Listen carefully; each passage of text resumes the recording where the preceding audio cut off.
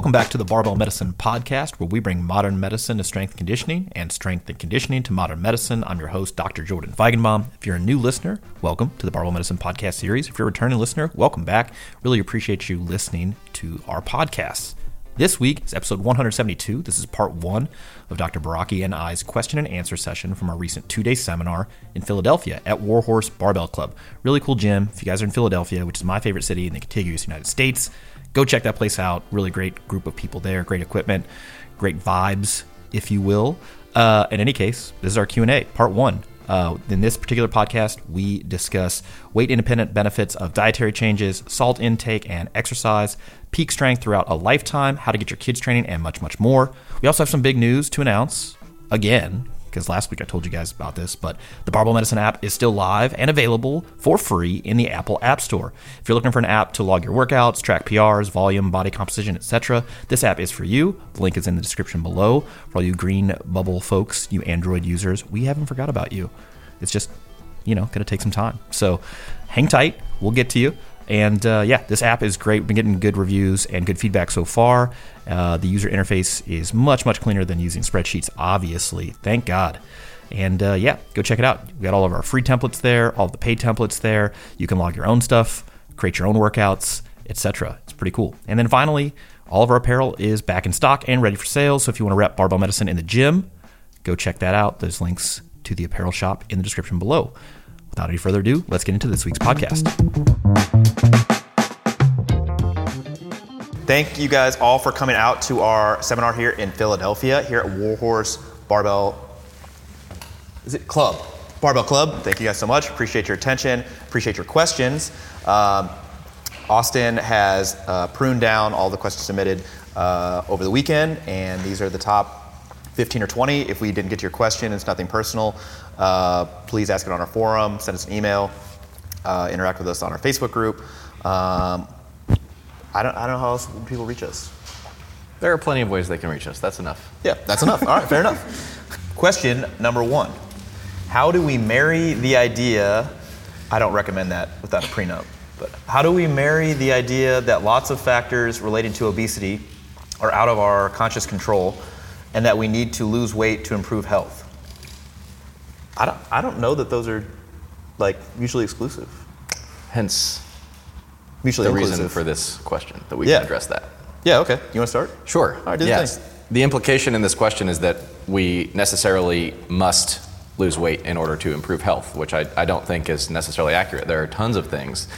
Even if an individual is carrying excess body fat, even if an individual has obesity, there are lots of things that can be done for them to improve their health, even if their weight does not change. And that can relate to physical activity, that can relate to many of the dietary substitutions that we talked about over the course of the weekend, right? So we talked about substituting the sources of dietary fats, for example, how that impacts cardiovascular risk, impacting, from the standpoint of their carbohydrate intake, replacing lower fiber sources for higher fiber sources, various other kinds of plant foods and fish and things like that, that if substituted into the diet, particularly if they're replacing some of those foods that Jordan described as being those that don't really generate a lot of feelings of fullness, satiety, or that tend to fail to suppress appetite. The highly palatable, hyper-processed packaged snack foods, treats, super tasty stuff, substituting that stuff out with some of these things, even if it does not generate weight loss in the way that we often expect those kind of interventions do, we can see substantial improvements in health. We can see improvements in blood cholesterol levels.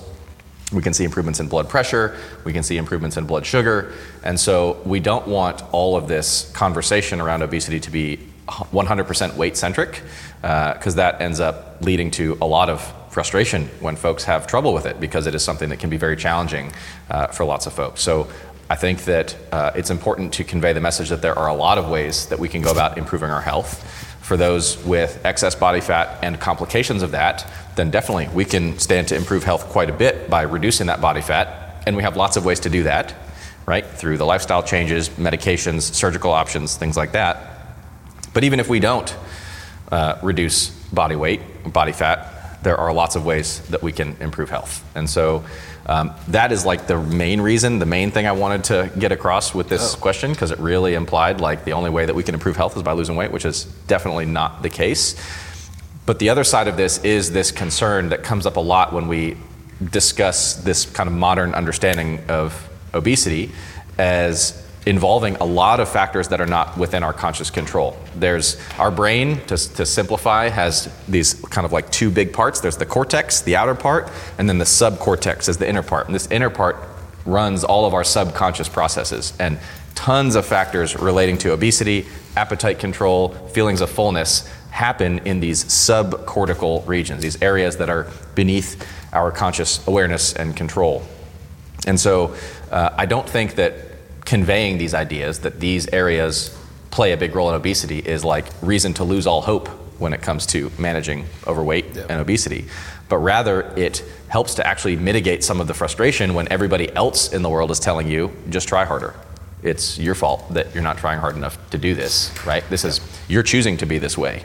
You are bad for that, right? It's actually much more accurate when we recognize that, hey, I didn't choose to be hungry. I didn't choose when I got full from this meal. And imagine going through your life ravenously hungry all the time without having chosen for that to be the case. And everybody else is telling you, just like, just don't eat. It's free to not eat. People say that all the time, as if that's like easy solution for obesity, right? So it's like comical, it's insulting, and it's unhelpful for people who are struggling with this issue. So it makes it easier for us to engage with this as a medical condition, as a disease process. If people are having trouble from the lifestyle standpoint, we can escalate to these medications, other options that can help with better regulating appetite, fullness, the lifestyle interventions. And again, even if it doesn't ultimately result in weight loss, we can substantially improve health and longevity through that anyway. Yeah.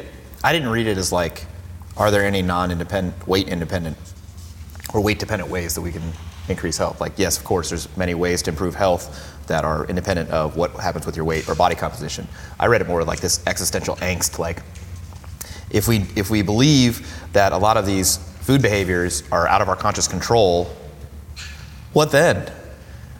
It's like this changes, what we do. And I agree. I actually think it's a benefit, because instead of focusing on things that are not really modifiable, because you can't really choose what happens subconsciously to you, instead of wasting time and wasting effort and guilt and agonizing and shame over those stuff, you can focus on things you can change, or maybe within your control to change. You can try to adopt a high satiety or satiety promoting diet. For example, one that's higher in protein maybe than what you're eating, one that's higher in dietary fiber than what you're eating, one that has less ultra-processed foods. You can try adjusting your eating environment, your food environment, all sorts of stuff like that. Whereas a focus on willpower kind of ignores those things. Right? I think the best example of that is you look at like intensive lifestyle intervention trials in the medical research, right? On average, you'd be lucky if maybe you get some like 5-ish%, maybe 5 to 8% if you're doing real good sustained weight loss in many of these trials that recruit average folks into these studies. Yep. Or you put them on something like semaglutide, one of these medications that we talked about that helps to better regulate this stuff in the brain. Boom, 15 to 18% weight loss. Did anything change about their willpower or their moral fortitude or any of that kind of stuff? Did they become better people? You can be better people, No, yeah. We just actually attacked the source of the problem more effectively, these kind of subcortical issues, instead of just telling them try harder. Yep. Cool. Yeah, that's that. All right, question number 2. I always feel like Regis Philbin from like Who Wants to Be a Millionaire, like the light should go on. Okay, question number 2. It's a good throwback. No. Yeah, you're too young for that. In terms of sodium intake, at what point do you allow individuals to consume greater than the RDA as a result of loss through sweat or exercise? It's actually a good question. There are basically 2 groups of people that should or would benefit from taking in greater than the 2,400 milligrams or less per day of sodium.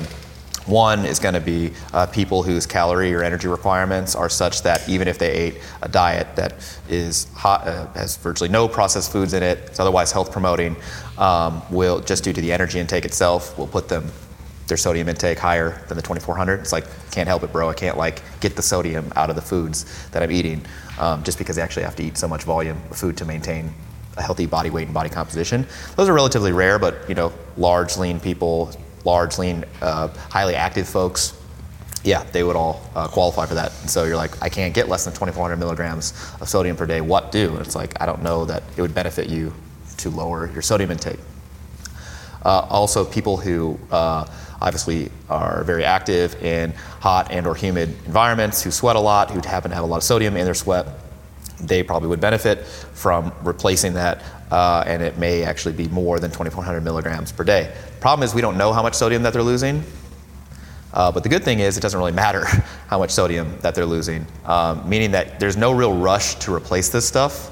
Virtually after all types of intensive exercise, physical activity, your sodium level in your blood drops below normal. We call that hyponatremia. The risk there isn't that you have this like acute, short-term, small decrease in blood sodium levels. The worry there, and that in of itself is super dangerous.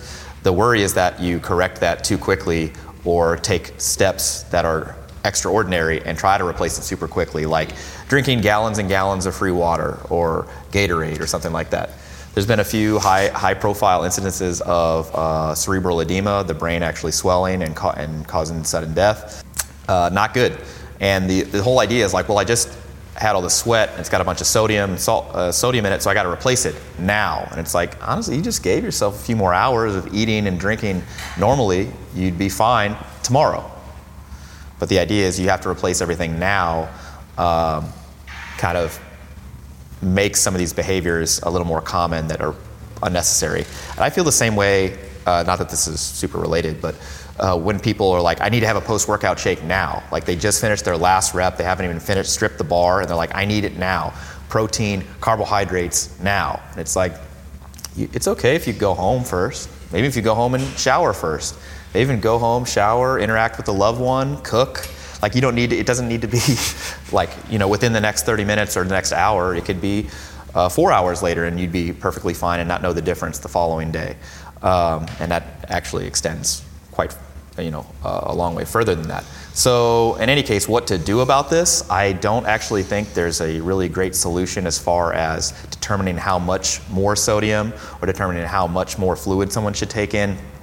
Relative to sodium based on anything I can send you home with. You'd have to do some pretty in-depth monitoring stuff, but the current guidelines for this recommend that people, while during activities, have access to fluids and drink as much as they want or as little as they want, and then afterwards that they eat a meal and drink normally and don't take any special steps like electrolyte replacement stuff or add a ton of salt to their meals or restrict salt either. So I basically wouldn't do anything special. The only time that I might start nerding out on this are people who are competing multiple times per day or training multiple times per day in hot and humid environments. And even then, I'd be pretty cautious about what levels we're sort of working with. Because again, the body, the kidneys in particular, are really, really smart. And anytime we try to screw with them, they kind of fight back. So I don't really want to get on somebody's kidneys' bad side or bad sides because they're, yeah. Does that make sense? You anything to add to that? You taking an electrolyte supplement, bro? I do not take an electrolyte supplement. That seems like an opportunity for endorsement. Yeah, there's a funny there's a company that I'll leave unnamed, but they are one of these electrolyte replacements. They claim to like hydrate people better, and this came up recently. They advertised their product as utilizing something called CTT, and it's like registered trademark. Cellular transport technology. Oh shoot, just osmosis? And literally what their claim is that their supplement results in better hydration compared to just plain water. And the way this happens is because in the gut we all have receptors that when there is sodium and there's glucose present in the fluid, there's a co-transporter that absorbs this stuff faster compared to plain water alone. We all have this in our gut. Every one of us has this in their gut, and that is their patented technology, is CTT, because their fluid has sodium and glucose in it. So they're just not patenting really, water. but their claim to fame is a transporter that everybody already has in their guts, and they're just using that to hydrate you, which is kind of silly. Anyway. Built differently, bro. That's right. We're not that smart to come up with marketing like that. But no, we just lie to people. All right. Question number 3. Is it correct to assume that strength declines with age? Yes. If so, at about what age is peak strength on average? Should specific exercises change as one ages, or we should stop deadlifting and or squatting? What is the latest research on total knee replacement and the advisability? That was like availability. And advisability of deadlifting and squatting. Ooh, I think it's just like a good series of questions. It's like I do this. Yeah. As far as does strength on average decline with age, the answer to that is yes. The data on this is I don't know, less interesting, I guess, than you might have hoped for. Most people become less and less active as they age. They lose muscle mass as they age, and well, lo and behold, they're not quite as strong as they age, as they've lost muscle mass and become less active. As far as the data on people who maintain physical activity, maintain muscle mass, do they lose strength just because they've gotten older? It doesn't appear to be the case. So I don't know. No big surprise there to me. As far as what age do you see peak strength? Again, this depends on how you measure it. If you look at just the barbell strength sports, we're talking about usually early 30s, mid 30s, somewhere in there. But a lot of this has to do with training history and how long somebody's been training. I expect actually in powerlifting for that sort of trend to become drift earlier. Upwards. Oh, you think it's going to go upwards? I think so. I think it's going to go the other way. Why? Because I think we're going to We just found a disagreement. Boom, argument. Well, so the way I see it now is that powerlifting used to be such this fringe sport, right? And so the cohort right now that is competing, particularly people that are very at higher levels of competition, have been doing this for a while and will, have kind of shifted the age up. And I think as we recruit younger and younger talent that start developing earlier and earlier, I expect that average peak strength to be at a younger age. Maybe. You think that those folks are going to keep competing indefinitely and then it go the other way? Yeah, well, I disagree. People will stick around the more people come into the sport, they'll stick around in masters competition. Because that's kind of like what I've seen in the swimming world. Yeah. Like masters records are quite fast because people stay in the sport for a while. But in our sport right now, masters records aren't higher than the open records. So you would say the peak strength was earlier? Potentially, yeah. Yeah, all right. We'll see. So I think that, the as far as general population outside of powerlifting, I reported in one of the early lectures of the weekend on sarcopenia and things like that kind of general trajectory of strength across the lifespan. And those data that I cited came from hand grip strength was the way that was measured, and it kind of peaked in the 30s, and then it started declining from there. But again, remember that context that I described was adults who were physically inactive. Right, that's when it started declining from 30s to 50s, and then after 50s it started declining more precipitously in adults who were physically inactive. I think training can forestall that substantially and result in increases in strength for probably longer than most people think, and definitely if people have a delayed start to their training. Sure, yeah. Right. So if you're physically inactive and then you start training at 40, when is your peak strength going to be? Yeah, it could be 55, 60. Who knows? Sure. If you keep training consistently, starting later on. So I wouldn't worry too much about the sense I get is is this person wondering am I past my peak or something like this? So that wouldn't necessarily be something that I would worry about. And I don't think that you need to choose any specific exercises based on age. Just what the person wants to do, they can adapt if you dose it properly, right? So again, movement is safe. The dosage and intensity of loading is what we really care about. So we can have people across the age spectrum who can do all sorts of stuff if we dose it properly. Of course, you have to account for limitations when they come into exercise, right? But that's part of being a good coach, is taking that kind of history and evaluating what do they want to accomplish and what are their limitations and trying to come up with a plan from how you get from point A to point B. Total knee replacement and deadlifting and squatting. I don't think that there is, when it said latest research, there is not really any research directly on that question of taking people post knee arthroplasty and having them do heavy deadlifts. But in practice, we see it all the time. People do it frequently. I know. I don't think that there are any comparative studies of all right, you're doing squats versus leg press, for example, or comparing exercise to exercise and trying to chart does this specific exercise yield better outcomes post replacement? But yeah. We see people doing deadlifting and squatting after hip replacements, knee replacements, whatever. Main thing is not really restricting them on how they can move after they're cleared to train, right? So once somebody's completed the rehab process and is cleared to exercise, we don't need to put artificial limits on them just because they have joint replacement. Doesn't seem to be the case, unless there are other contraindications. Leonard. He's double kneed up, whatever, and still deadlifting and squatting. So this is his dad. Oh, that's my dad. Yeah. This may surprise you. He's a pretty good overhead presser. I think he pressed in the 160s for reps.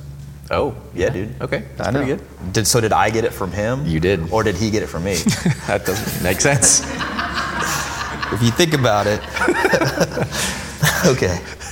Do some people actually require less sleep, or have they just adapted to life with lower amounts of sleep? Yes, to the first, and then that's just the end.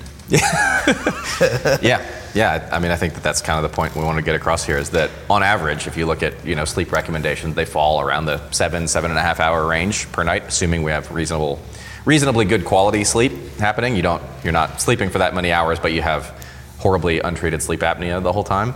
But yes, there is, as with everything else we talked about this weekend, a pretty broad range of variation between people. Some people do fine with a bit less. Some people actually need a bit more. Although I will say that I think the number of people who think they do fine with less compared to the number of people who actually do fine with less is different. I think lots of people who think they do fine with less but are in fact not, or are impaired, is significant. Sure. So if you feel like that's you, I would just assume that it's not for now, and live your life accordingly, and then kind of see what happens. You may be surprised. Yeah, if you find yourself catching up on sleep a lot over the weekends, that would be like one indicator that maybe you don't actually thrive on lower amounts of sleep duration. And also, interestingly, some of the studies on like sleep, like naps and exercise performance, they're doing it on folk. These people were not sleep restricted at all, and they gave them naps, and they still perform better. So it's like, Sleep seems to be good. Yeah, even if so. Not controversial opinion. Yeah. Hot take. Sleep's awesome. Great. Would you put a 12 to 15-year-old on the Barbell Medicine beginner template? Yes. Yeah. Whoever. Yeah. Elliot. Yes. She identifies. The whole point of this question is: are there specific considerations for youth in resistance training? My specific considerations don't have anything to do with exercise selection, volume, intensity, or anything like that that's unique from what we discussed in the programming lecture, but rather that far too few of the youth are actually participating. So the percentages of youth that are actually participating in the recommended amount of resistance training is very similar to adults, so just not a lot. And starting them young can have knock-on effects with participation throughout adulthood. So 10 out of 10 would recommend all youth engaging in resistance training. You don't need to have any special considerations like, just make sure they go lighter or make sure their form is perfect. It's like, well, I'd want everybody to have like an efficient, repeatable technique, right? But we don't need to be like, super, super vigilant about it any more than we would be, with us training or parents training, right? Actually, I should say not necessarily us training, but anybody who's new to training, right? So if you think, because one concern is going to be injury risk, right? Hopefully nobody's thinking about like the growth stunting or whatever. I feel like that's been firmly debunked. Nope, definitely not. Okay. Going to any ESPN post of a kid lifting weights, that's most of the comments. All right, well, I had kid gonna grow up to be 4'2". Sure. LOL. I just think those people obviously failed like biology class, because if anything you would think like, okay, so you're loading the bony skeleton in a period when it's immature, so that would like generate additional stress to make it grow taller. Shoot, Mom, why didn't you make me lift weights? Yeah. So let's just assume though that people who move past this growth stunting thing that has been thoroughly debunked, and they're mostly worried about injury risk. Well, the injury risk from resistance training, that sort of thing is probably highest in individuals who are new to resistance training, because at that point their fitness level, their training tolerance level, their sort of capacity to deal with all this novel stress is the lowest it's ever going to be. And so all the exercises are new, all the range of motions are new, all the stresses are new, right? And so because they're new and they have no sort of really well-developed ability to deal with all of this novel stress, that puts them at highest risk for like an overuse injury or sudden, acute injury. And so I don't think that's unique to youth. And in fact, they may be a little bit more or less sensitive than adults who've had a lifetime of maybe other things that have affected them. So I see no reason to be like hyper-vigilant about technique any more than I would be about an adult. But I just think if you're considering risk as the major aversion towards participation, you'd want to pick an efficient, repeatable technique and go from there. But you don't need to be super vigilant about it. Yeah, I think Derek Miles wrote an excellent article series on our site about youth resistance training and how, in general, I agree, there's not enough participation in it, and the benefits dramatically outweigh the risks. And so we're trying to get this message out there a little bit more. Definitely. I would have loved to be doing a program like that or training when I was 12 to 15 years old. I know that I was not. I probably picked up a weight for the first time in that training capacity, probably like late high school time frame, and I definitely had no idea what I was doing. And even through my college like swimming career, I was training with, we had a coach who was training us in the weight room, and he was not great. And I think probably we undershot our potential quite a bit, probably because his attention was much more on the football team than he was on the nerdy swimmers. But that aside, I think I would have been better off in numerous ways had I started training in this 12 to 15 kind of age time frame with a program like this, or going about resistance training at that earlier age. If we go like much earlier than that, like into the sub 10 kind of age groups, I think that we are probably better off framing it kind of more as like play than is like structured training for a lot of kids in that age range. But I mean, 12 to 15, I think you can start training around then. Like thinking back to where I was in that time frame, I could have followed a program reasonably well. You probably could have too. Yeah, although I'm not going to create the artificial difference between training and exercise activity. I just mean like kids playing and not having like a 6-year-old sitting there trying to like fill in their training log after they do their training session. I mean, sure. But you could if you wanted to. Yeah. If you wanted to be that parent. Yeah. Okay. Let's see. What are the effects of fiber supplementation as opposed to fiber consumption from real food sources on overall health and strength performance? On strength performance, I cannot tell you that fiber has any beneficial effects. I've searched for them, trust me. As I'm scooping down that last serving of vegetables per day, I'm like, come on, give me something. I need the motivation. I can't find it. So I don't really have anything to say about that. Although I guess if you live longer and then are able to train longer at some point, I mean, right? I don't know. That's your argument for the powerlifting. They're going to age out everybody else. Yeah, right. As far as health goes, fiber supplementation, we really only have data on atherogenic lipoprotein lowering effect. What I mean by that is like lowering things like LDL, for example. That fiber supplementation tends to do that really well. Whereas all the other health promoting effects of fiber intake are only found with consuming whole food sources of fiber. But as far as other health promoting effects, it seems to be due to this more complex relationship between the fiber, what's carrying the fiber, and also all these other nutrients around it. We call this the food matrix effect. Effectively, the effect, I got trapped in my own sentence structure. The effect of the food is more complex or is greater than the sum of the parts. So it's not just the fiber, it's the fiber plus the flavonoids plus the polyphenols plus these other components of the food itself that all, when mixed together in these amounts that we call vegetables and fruit, for example, tend to have a greater amount of health promoting effects than just the fiber in and of itself. So that's my answer to that question. Yeah, I think overwhelmingly a lot of the benefits that we see from these come from the fact that many of them are coming from plant sources that provide these other really beneficial compounds. As you mentioned, this broad category called polyphenols, which are these plant-derived nutrients that do not contain like tons of calories, but they have beneficial health effects independent of like their energy content. And so there's a whole bunch of subtypes of polyphenols and subtypes of the subtypes that you could nerd out on, but those come along with things like fiber. And so all these things kind of together interact, I think, to improve health. So definitely agree. Fiber supplementation would not be my go-to move unless somebody was already meeting the kind of food-based recommendation and they had significantly elevated blood cholesterol levels and they wanted to try that as a method to get those under control. That'd be a reasonable thing to do. But if somebody's eating like no dietary fiber and they're like, I'll just supplement 35 grams a day, I think we're missing out on a lot of potential health benefits by avoiding these like kind of plant-derived food sources. Yeah. So. The other thing I'll say also, when you have a diet that is rich in fiber from food sources, the satiety promotion from that dietary pattern is also very high. You don't seem to see the same amount for people taking fiber shakes, particularly flavored fiber shakes. So some of that like food replacement or food substitution type stuff, if people are eating now more fruits, vegetables, whole grains, legumes, they're likely to eat less of other things due to the satiety, feeling full. Whereas if they slam like a Metamucil shake, they may like initially gag, but then as far as like the actual satiety effect from that may not be as high. Yeah.